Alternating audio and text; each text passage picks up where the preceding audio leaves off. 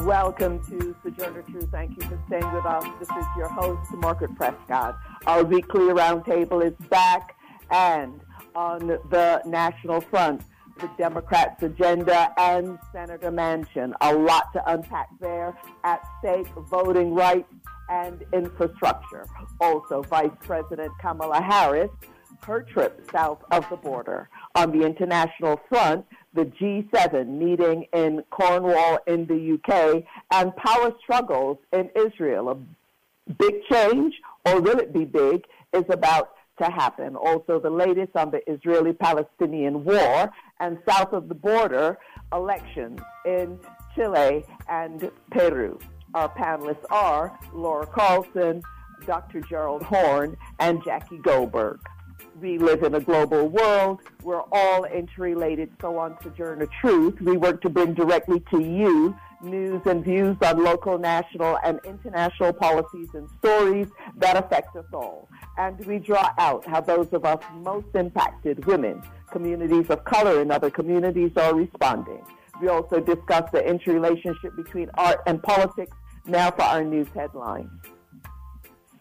I'm Max Pringle with these headlines. Leaders from the Group of 7 industrialized nations are meeting today in Cornwall, England. The economy, trade, the pandemic, climate change are on the agenda.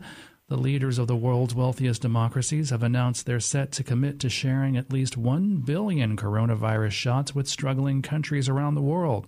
On Thursday, the U.S. and the U.K. committed to sharing 600 million doses. More from Future Story News' Ollie Barrett. After official arrivals and a G7 family photo here in Cornwall, leaders will get down to business. Their first session today is called Build Back Better from COVID-19 and takes in economic recovery, inequalities, environmental issues and gender themes. Prince Charles will also meet with leaders and business chiefs to call for coordinated action on climate change. An evening reception will be hosted by the Queen with Prince Charles, Camilla and Prince William and Kate all in attendance. Heading into the summit, the UK and US have pledged between them to supply 600 million COVID vaccine doses for the rest of the world. Ollie Barrett, Cornwall. A bipartisan group of 10 senators say they've agreed among themselves to their own infrastructure proposal.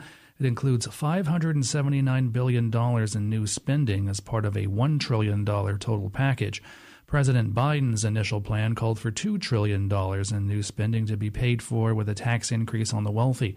The compromise bill, critically, does not include new spending for tackling climate change. Massachusetts Senator Ed Markey told MSNBC that an infrastructure bill without a climate change component isn't worth passing. We have to pass legislation that unleashes the wind and solar, all-electric vehicle, plug-in hybrid, battery storage technology, transmission technology revolution that we know is out there. The senators said that changes could still be made, but call their tentative agreement a realistic compromise framework that would be paid for without any tax increases. Fire crews were battling a wildfire that started Thursday near Las Vegas. The fire quickly grew to more than 200 acres on Potosi Mountain. It's near the main highway between Las Vegas and rural Pahrump. A Clark County fire official says no structures were immediately in danger, no injuries were reported, and the cause of the fire was not immediately known. Forecasters have warned of excessive heat this weekend, with temperatures climbing above 110 degrees. The Trump Justice Department seized data from the accounts of at least 2 members of the House Intelligence Committee in 2018 as part of an aggressive crackdown on leaks related to the Russia investigation and other national security matters. That's according to a committee official and 2 people familiar with the investigation. The New York Times reports that the Department of Justice prosecutors subpoenaed Apple for the data. The records of at least 12 people connected to the intelligence panel were eventually shared, including Democratic Committee Chairman Adam Schiff and California Congressman Eric Swalwell, who was the second member. Swalwell told CNN that the revelation shows the Trump administration abused its authority to target political opponents.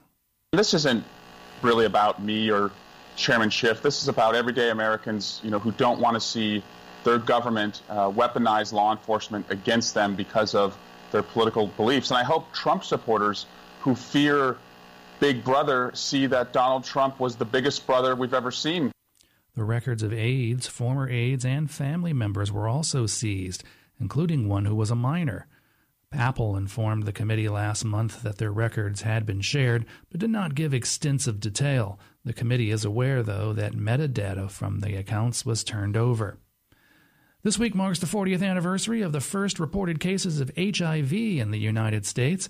The virus that causes AIDS has killed 700,000 Americans and more than 32 million people worldwide. And as Suzanne Potter reports, there was a struggle in those early years to get the government to take action.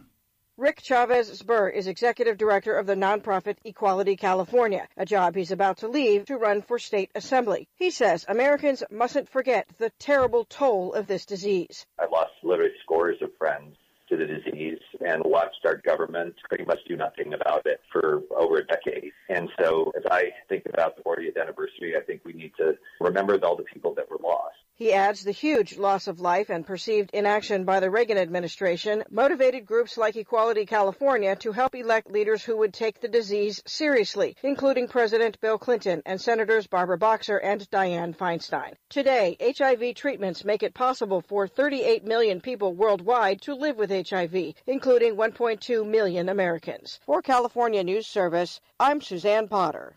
And I'm Max Pringle. You're listening to Sojourner Truth on Pacifica Radio. And this is Margaret Prescott, host of Sojourner Truth. And it is our weekly roundtable, and we're going to start off on the international front. The Group of Seven meeting now in Cornwall in the UK. So a lot to cover there. We're also going to be discussing what's happening on the national front with Manchin, the filibuster, voting rights, the infrastructure and voter suppression, Kamala Harris's trip south of the border, and also on the international front, what is going on in Israel. It looks as though there will be a change in government, but will it really change anything in Israeli government policy, and also the latest on the Palestinian-Israeli conflict? What I'd like to do now is to welcome our roundtable. It's been a while, so we're glad to have them back. I'd like to welcome Laura Carlson, Director of the Americas Program. She works with Just Associates, an international feminist organization.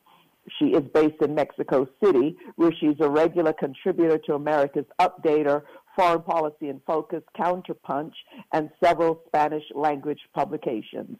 She's also a television host and commentator on globalization, the drug war, immigration, and gender issues for various international news outlets. Laura, welcome back. Thank you, Margaret. It's great to be here. Yes, and Jackie Goldberg, a governing board member for the Los Angeles School Board, District 5. She is a former member of the California State Assembly. Jackie Goldberg had previously served as a member of the Los Angeles City Council. Before being elected to the council, she served on and was later president of the Los Angeles School Board. Jackie Goldberg, welcome back. Well, it's great to be back. Hello to everyone out there.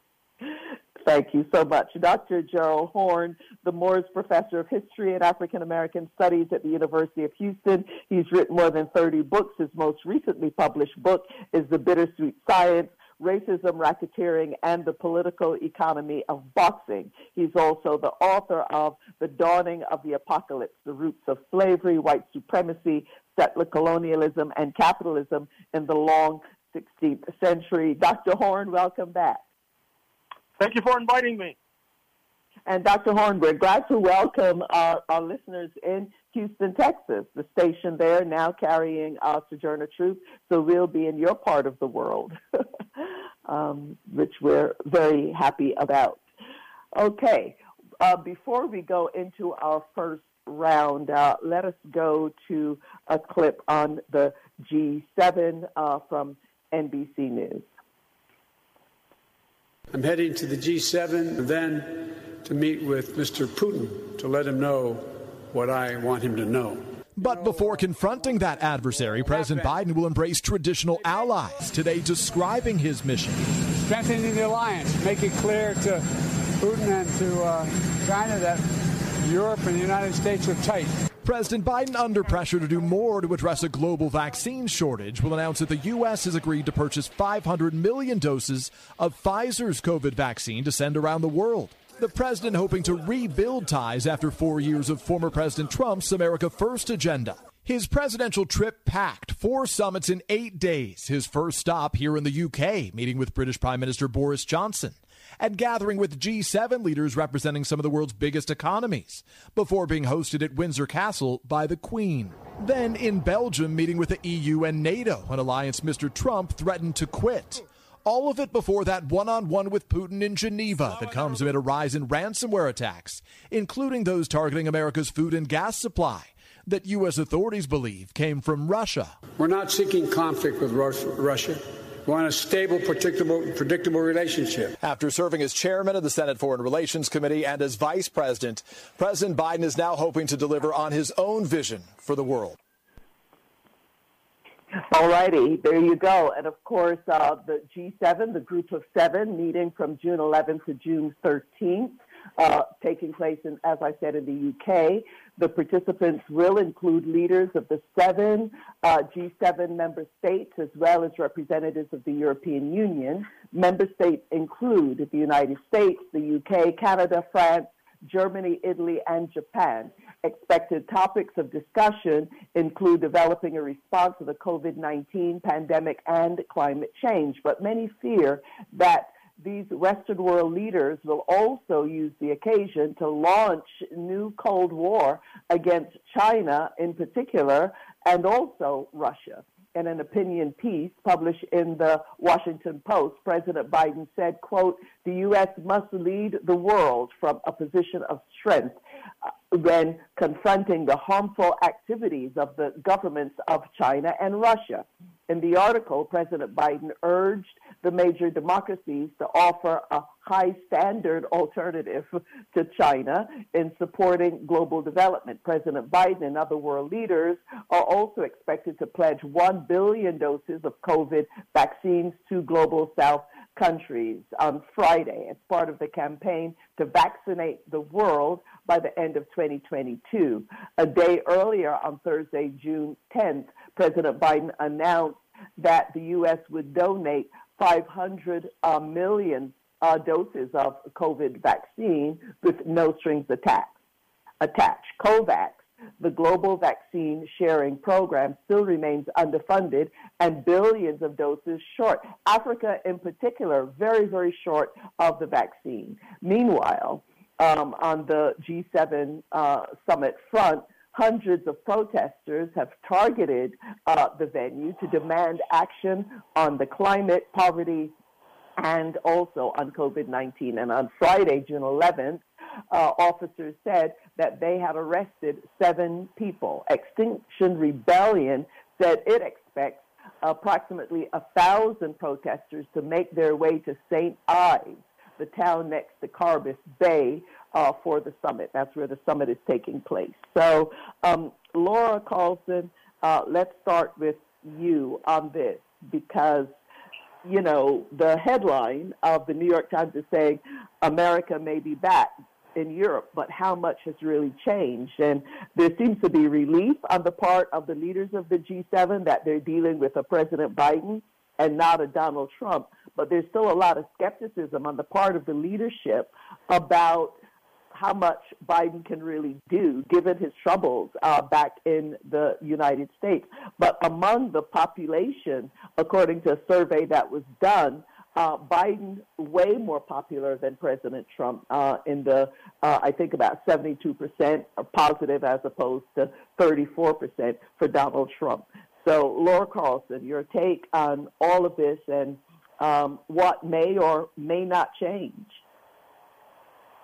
Well, that's right. There is a lot of skepticism about the real changes. Undoubtedly, Biden will have a closer relationship with the leaders of the European Union, and there's a more respectful relationship than there was in the past. But the problem is, where will he take that leadership? What we're hearing is a lot of really Cold War, as you mentioned, bravado, coming from Biden saying we're back, the democracies will be confronting, non-democracies, in particular references to Russia and China in the world, even though there was that clip played that said he's not seeking conflict, he's clearly seeing this as a major competition and indeed as a conflict in many senses. When he divides up the world and says that the developing world has to reject Chinese participation in the recovery, to turn toward the Western countries, that's just one example of some of the major implications of creating this kind of division. Now, before the start of the G7 today, he did sign a new Atlantic Charter, which gets its name from the one signed by Roosevelt and Churchill, with Boris Johnson. We don't know the details on all of what's in that, but it does deal with those issues that you mentioned. One of the things that's concerning to me in terms, again, of how real changes will take place is that on the pandemic, even though there's a commitment to begin to donate those 500 million doses to COVAX, which distributes them to where they're most needed, that still covers only 3% of the population, and it's still giving $3.5 billion to Pfizer. And meanwhile, there was not a mention in the news coverage of the charter or what's coming up so far of the waiver and of the TRIPS production, the waiver of the intellectual property on the vaccine, so that third world countries where it's greatly needed and have trouble with transportation and distribution can begin to produce. The United States did come out in favor of the waiver at the WTO, but it's not at all clear how much they will actually be pushing the European Union, which is the major entity that's blocking the TRIPS waiver at this meeting of the G7. Right, and Jackie Goldberg, a lot happening there. I mean, there was the quote-unquote special relationship between the U.S. and the U.K. and Boris Johnson not wanting to use the term special relationship, but clearly very concerned about trying to get a special trade deal with the United States, given what happened in relation to Brexit. But President Biden, who, by the way, is of Irish descent, really very concerned about what's happening with Northern Ireland and some tensions as a result of Brexit in Northern Ireland. So it's not smooth sailing all around. I mean, people really are worried about, someone even said, well, what's going to happen if Donald Trump reasserts himself? So people are a bit wary, including those leaders, about how much the United States is really back in the way that it was prior to Donald Trump, who reset things in a whole other way. And then, of course, the expectations with the meeting coming up with Vladimir Putin of Russia next week. Jackie Goldberg. Well, I think probably one of the biggest issues they have to tackle is the climate change one. I heard yesterday a speech by the UN Secretary General saying that we're on the edge of the abyss, and when you're on an abyss, the next step is really kind of critical, which direction you're taking.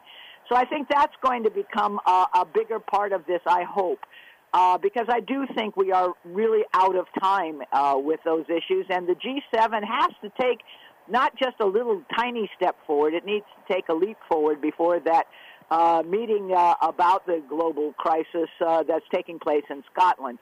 So I think that, for me, that's what I'm watching for most. I don't expect much big news come out of this G7, to be honest with you, unless they do take on climate change. They have not shown themselves in the past to be a very progressive force. And I'm worried also about this vaccine business, because they have not really figured out how they're going to get it into people's arms once they've decided to donate that, because that is a major issue. What is the refrigeration possibilities for J&J, and what are the needs? They're much more than just refrigeration for both Moderna and Pfizer. So we're not out of the woods even if they donate a lot of doses, because you've got to be able to get them into arms. Right, and Dr. Gerald Horne, it's interesting that even a mainstream press, I don't remember if it's the New York Times, Washington Post, they're talking now about Russia no longer being the major adversary of the United States, but China. So although China is not clearly at the summit, China clearly is on everyone's mind. And for Germany, they're concerned about not really making the relationship with Russia too contentious because they're getting gas, that gas line from Russia to Germany moving forward. And then in relation to China, Germany sells a lot of cars to China. So people are worried perhaps about some of the Cold War mentality that is being referred to in relation to China in particular, but also to Russia. And then the question has been posed, if the G7, referred to as a club of industrialized post-war allies, if it is outdated, we do recall that Russia joined in 1977, and it was called the G8, but then it was kicked out in 2014, given the situation on the Ukraine Crimea border. And this year, apparently, there are 4 guests from the Global South. I guess one could say, well, not all of them considered Global South, but India, Australia, South Korea, and South Africa are guests. Dr. Horne, your thoughts on G7 this year? Well, the G7 is obviously outmoded. It has become outmoded because of the rise of China. Not having this important player at the table is clearly ridiculous and dysfunctional. And the press coverage also reveals the emptiness of the corporate media. What I mean is that the meeting yesterday between Prime Minister Boris Johnson and President Biden was just an example of how the United States seeks to, in the near future, use Britain as a hammer against the European Union, from which Britain has withdrawn, in case the EU decides not to go along with Washington's new Cold War. That is to say that Britain is being recruited as a sidekick to the United States as it seeks to confront Russia and China, and London apparently will play along with this farce. As you suggested, the European Union is hedging. I don't think you have to be an oracle to recognize that there is a distinct possibility of a Republican Party comeback in November 2022 and November 2024, and that will then lead to the resurgence of Trumpism, which means that the European Union would once again be subject to insult and disregard. You are correct to suggest also the economic interests of Germany in terms of the China market. And for the European Union, I'm not sure if there's a palpable difference between playing number 2 to Washington or playing number 2 to Beijing. You also see the vacuousness of the corporate media reportage with regard to this upcoming summit with Russia. It's apparent that what Mr. Biden wants to do is entice Russia away from Beijing, and he will try to use sticks and carrots, mostly sticks. That is to say that there will be a possible rearming of Ukraine against Russian forces, not to mention recruiting the Baltic republics that were formerly part of the Soviet Union against Russia, particularly Lithuania. I think at the end of the day, we have to recognize that this dilemma that Washington faces in terms of the rise of China is mostly of its own making. It's a direct outgrowth of the 1972 trip of Richard M. Nixon, U.S. president, to China to effectuate an anti-Soviet entente with Beijing, leading to massive foreign direct investment into China, creating this juggernaut. And in a certain sense, it reminds me of the war in Vietnam, where a U.S. military leader once said that the United States forces had to destroy a village in order to save it. In some ways, with this deal with China going back decades, the United States decided that to preserve U.S. hegemony, they had to destroy U.S. hegemony, basically by cutting this deal with China.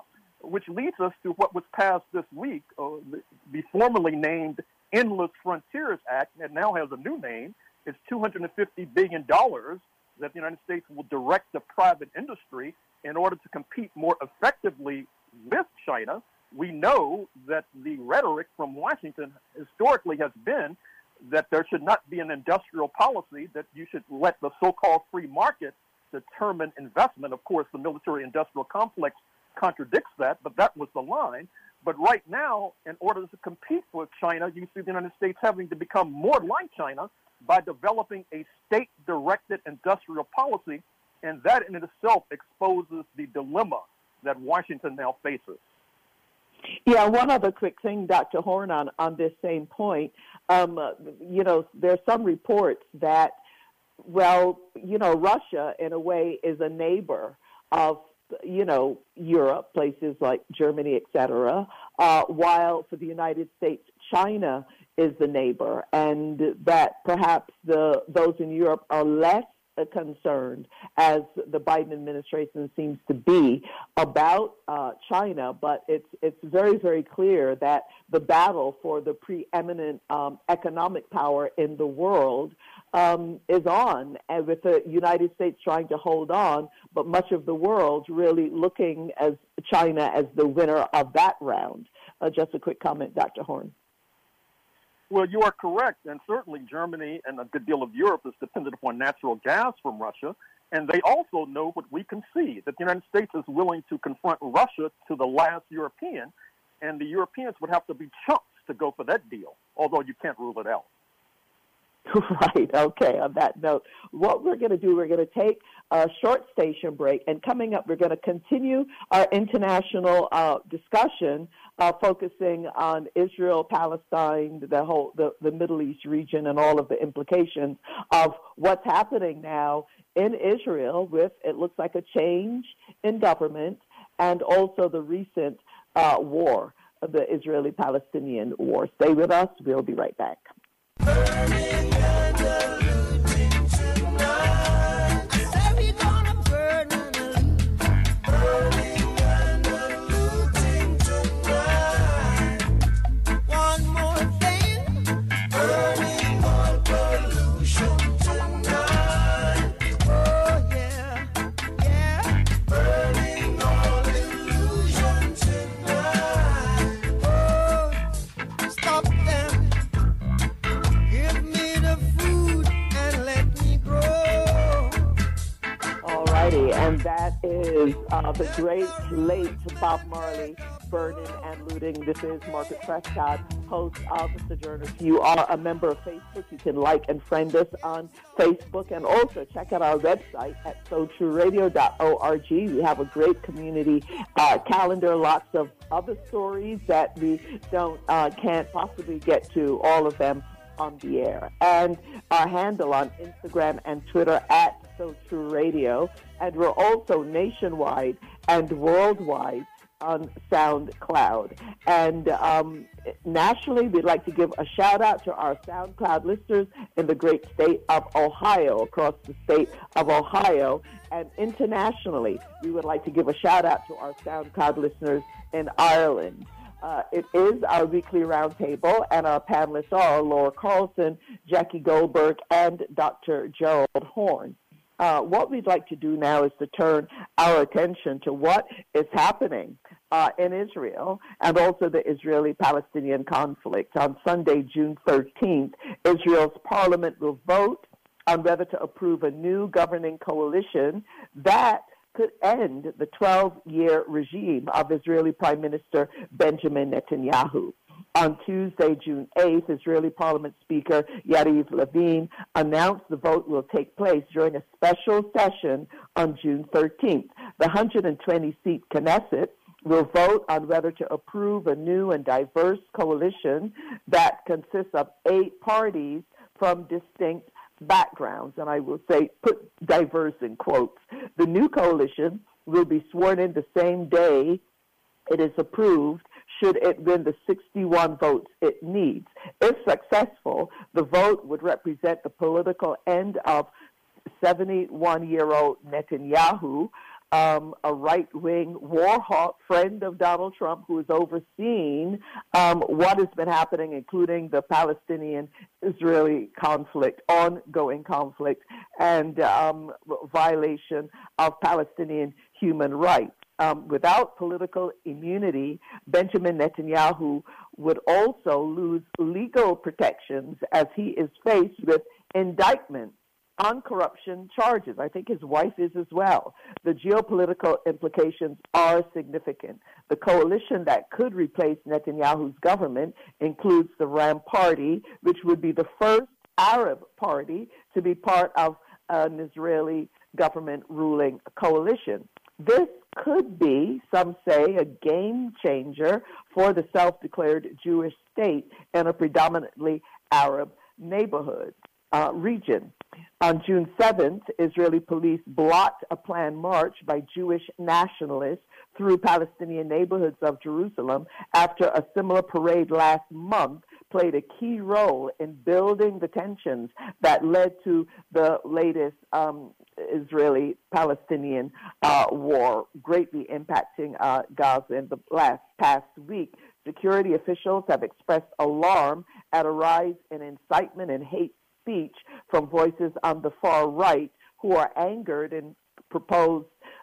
that the proposed government, while headed by right-wing, far-right nationalist Naftali Bennett, includes Arab and left-wing politicians. The impact of Israel's war has been devastating on the Palestinian people in Gaza, meanwhile, especially children who are continuing to experience serious physical and mental health. They're suffering from PTSD alongside systemic poverty. The poverty rate in Palestine stands at 25%, according to the World Bank and the United Nations. Among youth, the poverty rate stands at 56%, one of the highest youth poverty rates in the world. 95% of 150 children interviewed by Save the Children displayed symptoms such as depression, hyperactivity, aggression, and preference for being alone. And, of course, the deaths in the recent round have tilted more to the Palestinians. 256 Palestinians were killed, including 66 children. 13 Israelis were killed, including 2 children. So what's next for Netanyahu, for the Israeli government? Before our panelists weigh in, let's do a short clip from the U.S. News and World Report. Israel's longest-serving Prime Minister, Benjamin Netanyahu, has become a master in the art of political survival. Israel's longest-serving Prime Minister, Benjamin Netanyahu, has become a master in the art of political survival, skills being put to test as his grip on power loosens. The Israeli opposition leader, Yair Lapid, has announced his success in forming an 8-faction coalition that would end Netanyahu's 12-year tenure. But this agreement still needs to be approved by Parliament in a vote that is expected to take place early next week. Until then, the Prime Minister is expected to continue his attempts to get any lawmakers to defect, so Lapid does not have the 61-seat majority needed in Parliament. Netanyahu's supporters are still hopeful. The coalition members span the full spectrum of Israeli politics, from the right-wing nationalist Naftali Bennett to the secularist and centrist Yair Lapid and to the Arab Islamic Mansour Abbas. The parties have little in common politically, but are all united in their common desire to replace Netanyahu. Beyond losing his role as leader of Israel's government, the Prime Minister faces perhaps an even greater threat, an ongoing trial on charges of bribery, fraud and breach of trust, charges he denies. If he is ousted, Netanyahu would not be able to push through changes to basic laws that could give him immunity. All righty. So, Jackie Goldberg, we're actually going to start with you because, you know, I've seen various articles saying, well, nothing really, not much is going to change in terms of Israeli foreign policy, certainly in relation to the Palestinians. But your assessment on the situation on the ground and what this could potentially mean and the broader impacts as well. Well, I think the most important thing you can say about it is that there is a broad coalition from right to left, including the Arab Party, that Netanyahu is not making Israel safer, but is making Israel less safe. And I think that's what's really going on. Now, what do we have in this group? I think people do not need to expect miracles. Nothing big is going to change immediately. However, one thing to be very important to understand is that Naftali Bennett only has 6 seats in the Knesset. That means he is not going to rule from a powerful place. And it means that the liberal Yesh Atid and Labor and Meretz and Blue and White, which are center-left and left-wing parties, they have many more seats than Bennett has. They will be able to hold him. They will get ministries. So there will be some change. The biggest change will probably be that it will be much harder for there to be a new settlements. Not because Bennett doesn't support settlements. He may support new settlements more than Netanyahu, but because he will not be able to do it because each of the two, Yesh Atid and Bennett, have vetoes over the other. That's very important. Probably the biggest change is to include Ra'am, an Islamic party. That means, for example, all of those folks like in the Negev desert who live in those villages that have never been recognized will now have a voice asking to them to be recognized. The Arab issues will now be inside the ruling coalition and not outside. That's useful. But probably the biggest reason this is happening is because almost all the parties in Israel know that they are losing the support of American Jews overwhelmingly by Netanyahu's behavior, particularly in this last carpet bombing of Gaza, changed attitudes of just unbelievable numbers of Jewish people who believe that that was an overreaction, that it was detrimental to the safety of Israel. So I think basically we don't know what's going to happen in days, but we do know one thing. It's an opportunity for Israel to look at changing its direction, and that is the first time in 12 years that will be true. That's the importance of this. We also think it might be an opportunity for Biden to see a reason to change the United States' overwhelming support for Israel no matter what Israel does. Israel needs to be held accountable for what it does to Palestinians. I do not think this change will lead to a two-party solution. That's not an agenda. And I don't know how long this will last because it's a very fragile coalition. But I do think it is critical because it is saying that the Israeli people as a group, all the parties practically, including Netanyahu's party, believe that Netanyahu is a disaster for Israel to continue. And that is a step forward, however measured and small. Right. Thank you, Jackie Goldberg. Actually, Dr. Cheryl Horn will go to you on this because there's been some talk about Arabs living within Israel, the borders of Israel itself, and street fighting going on between Arabs and Jewish Israelis, and some even referring to it as civil war in places such as Tor. The Israeli government has had to send in troops, etc.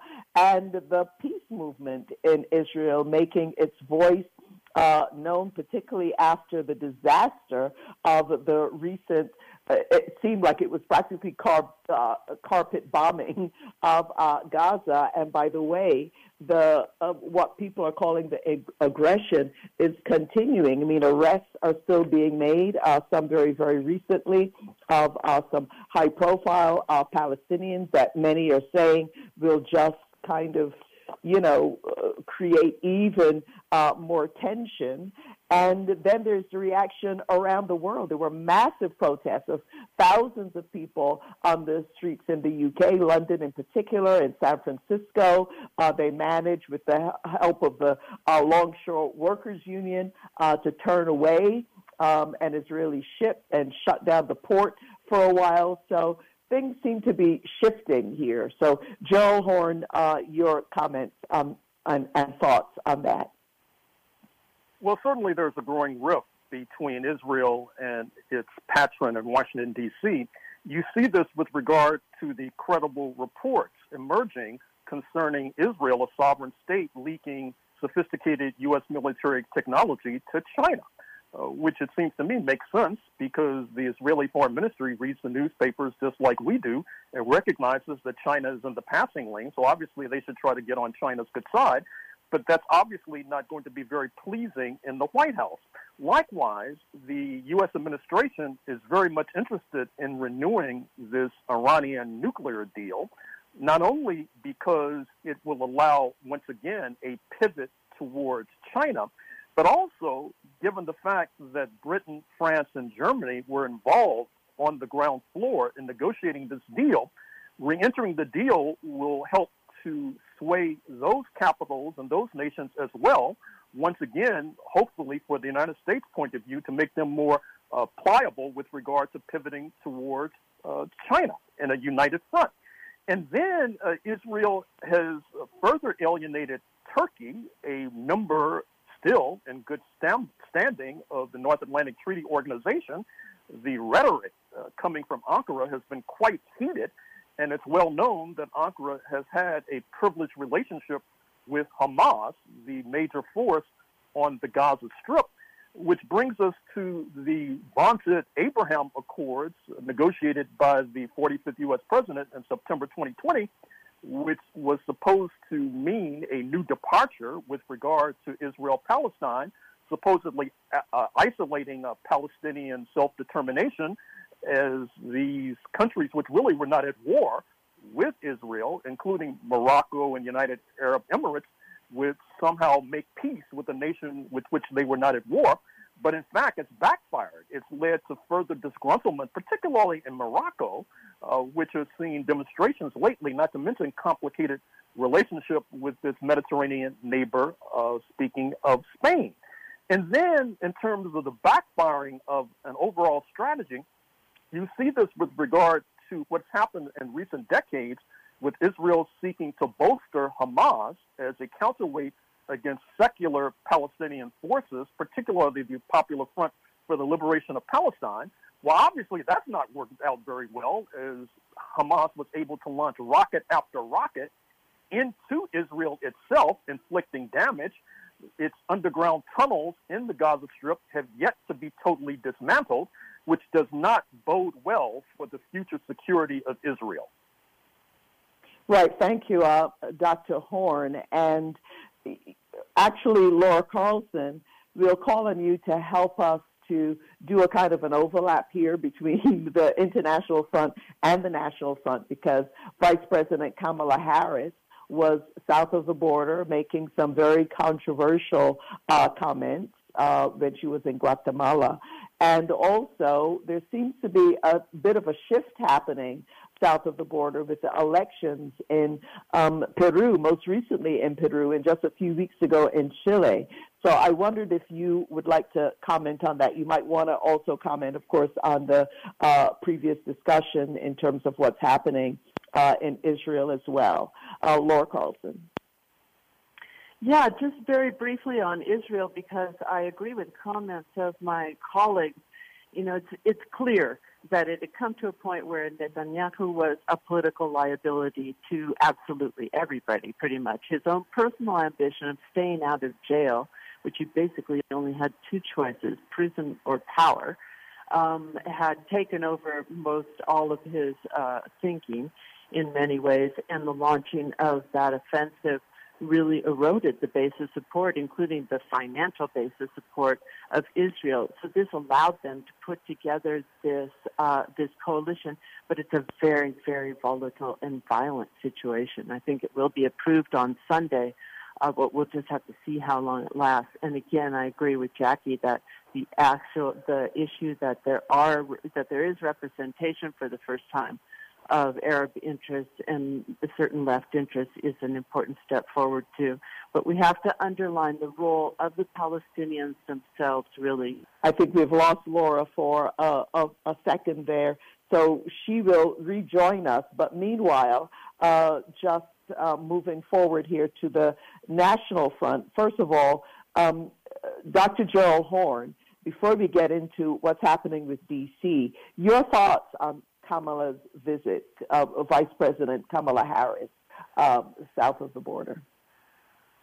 Well, I would urge the Biden and Democratic supporters in the United States not to take seriously some of the comments she made in Guatemala concerning urging people in Central America not to come to the United States, because with the dire situation we're facing right here in the United States, we should not rule out the possibility that, as in the 19th century, there will be an attempt by many in this country to find a site of exile. I've been talking to people, quite frankly, about that already, given the upcoming November 22 elections and November 2024 elections, and we cannot rule out the possibility that there will be an attempt to seek exile in Mexico, for example, which had been a pattern up until the beginning of the 20th century.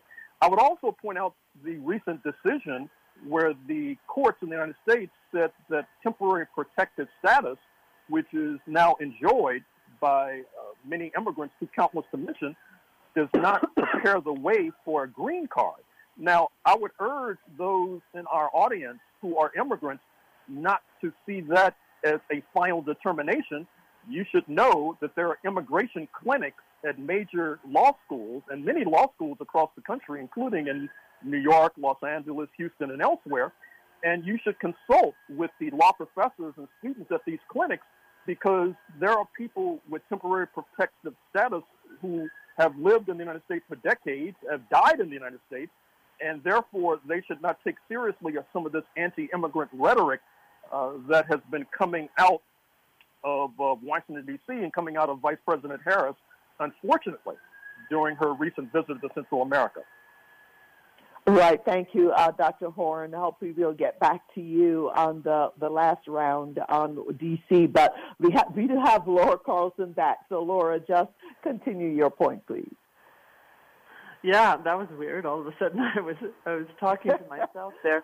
But I'll go ahead and move on. The point of Israel is that the siege is continuing, even though the bombing hasn't stopped, with those terrible human costs that you mentioned, and also that it really was international solidarity that put the spotlight on the egregiousness of this offensive, and that actually did weaken Netanyahu. That, along with Palestinian resistance, was a major point in the changes that are happening now. Now, when Kamala Harris went to Guatemala and stood up and said, "Do not come," it caused a huge wave of criticism throughout Latin America, in Guatemala, in Mexico, where she then went after the Guatemala visit. And the point was that if she, number one, did not recognize in those statements that the right to asylum is, in fact, an international right. There was, even though she was supposed to be looking at root causes, there was no recognition of how the United States has and continues to contribute to those root causes and why people are leaving, or of the direness. To say "do not come" is as though they just woke up in the morning and said, "Well, should we go visit grandma or something today?" You know, they're coming, many are having to leave in the middle of the night because their lives are threatened, or because their homes were flooded out by hurricanes that are caused directly by climate change. So none of these factors really figured into it. And as well, she's supposed to be putting together a map of root causes to create a new Central America plan. And again, there's no recognition that what Biden did in 2014 with private sector investment in mega projects, with border enforcement, is actually the cause of why things are so much worse now in 2021. We see the Biden administration with these anti-immigrant messages and actions, despite having said that they would dismantle what the Trump administration did. And we also see them repeating many of the errors in the past. Then in the Mexico meeting, again, we had a number of messages that there would be a new relationship. But we are also seeing, again, an emphasis on enforcement, There were some 179,000 people apprehended at the border, and the figures just came out that the United States sent back 95% of unaccompanied children when there was a promise that the priority would be put on family reunification and non-separation. And at the same time, Mexico has huge numbers, and they actually boasted about this with the visit of Kamala Harris in terms of Central Americans that they are deporting as well. So they're leaving these people with no options, and unfortunately, there's little real change in the policies from what was so harshly criticized by Joe Biden himself under the Trump administration. Right. Laura Carlson, I'm afraid we are going to have to hold comments on the elections, the Chile and Peru elections. There's a shift happening there because we do want to touch a bit on what is happening in D.C. And Jackie Goldberg, we're actually going to go to you because Donald Trump may think he's the president. He's not. But some are beginning to wonder if Senator Joe Manchin of West Virginia is the president, given the outsized role, or acting like he is, given the outside role he is playing in derailing the agenda of the Biden administration. I mean, a lot of people were quite upset by that op-ed that he published opposing the For the People Act, having to do with voting rights, H.R. 1, which passed the House in March, and, speaking out against it. And, then there's the question of the filibuster, and he's, where does he stand in all of this? But it seems as though voting rights, as well as the infrastructure, and even extending the child tax credits, which are very popular, being paid beginning in the middle of July to families, Joe Biden wants to extend that going into the end of 2025, 2026. So there's a lot at stake here. Jackie Goldberg, your thoughts on the Manchin mess, as Dr. Horn referred to it? Well, Manchin is getting a tremendous amount of attack from the Koch policy group, Americans for Prosperity. They have a video series along with ads crafted by the organization. The network specifically calls on grassroots supporters to write him every day an email. They've launched a website titled West Virginia Values, which calls him to be, quote, the voice of West Virginia needed in D.C., reject Washington's partisan agenda. So there's a lot of activity about this going on. This is not just Manchin making this up all himself. They tell him not only to oppose the filibuster, but also to impose union-friendly PRO Act, Biden's infrastructure plan, and everything else. So basically what we have is the need to elect more Democratic United States senators. I think you can rely on Manchin for absolutely anything. But remember, I think it's important to say that Manchin is not alone. He's taking all the flack, but believe me, there are other Democrats who are saying, no, I don't want to end the filibuster, or no, I don't want to do things with 50 votes, or no. But they're being quiet and letting Manchin do the speaking for them. Even if Manchin were to change, I do not believe there are votes to change the filibuster right now. I really don't. I've been counting my names that I know, and I don't believe there are 50 votes to change the filibuster at all, even remotely.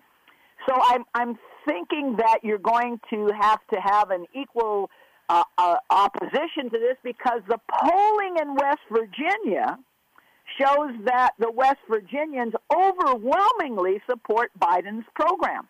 I mean, that's the thing that's so weird about this, is Manchin is only following people being pushed on him by the Koch Foundation. And they really are spending a lot of money on this, the Americans for Prosperity. So they have a radio ad. They're doing all kinds of things to prop him up, and I do not believe he's going to change. I think that the 22 elections, we need to elect more United States senators who are Democrats, and so that he and others like him are no longer able to command the power that they currently have. Right. Thank you, Jackie Goldberg. Dr. Horn, a quick comment from you. We just have about a minute and a half, I'm afraid. Well, I don't think we can rule out what Congresswoman Liz Cheney mentioned when she was ousted from leadership, which is that a number of members of Congress are afraid for their personal safety. They're afraid that if they don't vote a certain way, that they might get killed. That helps to shed light on why there's not a commission to investigate January 6th, for example. And then look at this morning's newspapers about how the Trump administration was actually surveilling minor numbers of Democratic Party leaders' families who were minors. And this is obviously something that is beyond the pale. And I think we need to realize that GOP has determined that it will not lose any more elections, which helps to explain voter suppression in Georgia and Texas and Florida. And that in any case, Senator Manchin, he comes from a state that Mr. Trump won by 39 points, whatever polls might say. But having said that, I salute Reverend William Barber, who is leading a march in West Virginia within coming days in an attempt to put pressure on Senator Manchin. Likewise, I think we can put pressure on Senator Sinema in Arizona, who's from a state that is quite more progressive than West Virginia. Yes, you're absolutely right. Reverend Barbara, one of the people with the Poor People's Campaign, the joint coordinator of the Poor People's Campaign and National Call for Moral Revival, and they, yes, will be heading to West Virginia. I'm afraid we are out of time, sadly, but hopefully you all will be back next week, next Friday, when we'll continue our weekly roundtable. And we just have to go. So I'd like to thank all of our panelists for the fascinating roundtable. And our audio engineer, Buzz, our assistant producer, Romero Funes.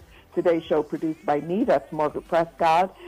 Please stay tuned for Democracy Now! With Amy Goodman coming up next. If you'd like a copy of today's show, for Sojourner Truth, please contact the Pacifica Radio Archives at 1-800-735-0230. Go online to pacificaradioarchives.org. This is your host, Margaret Prescott, and y'all please stay well and safe. Now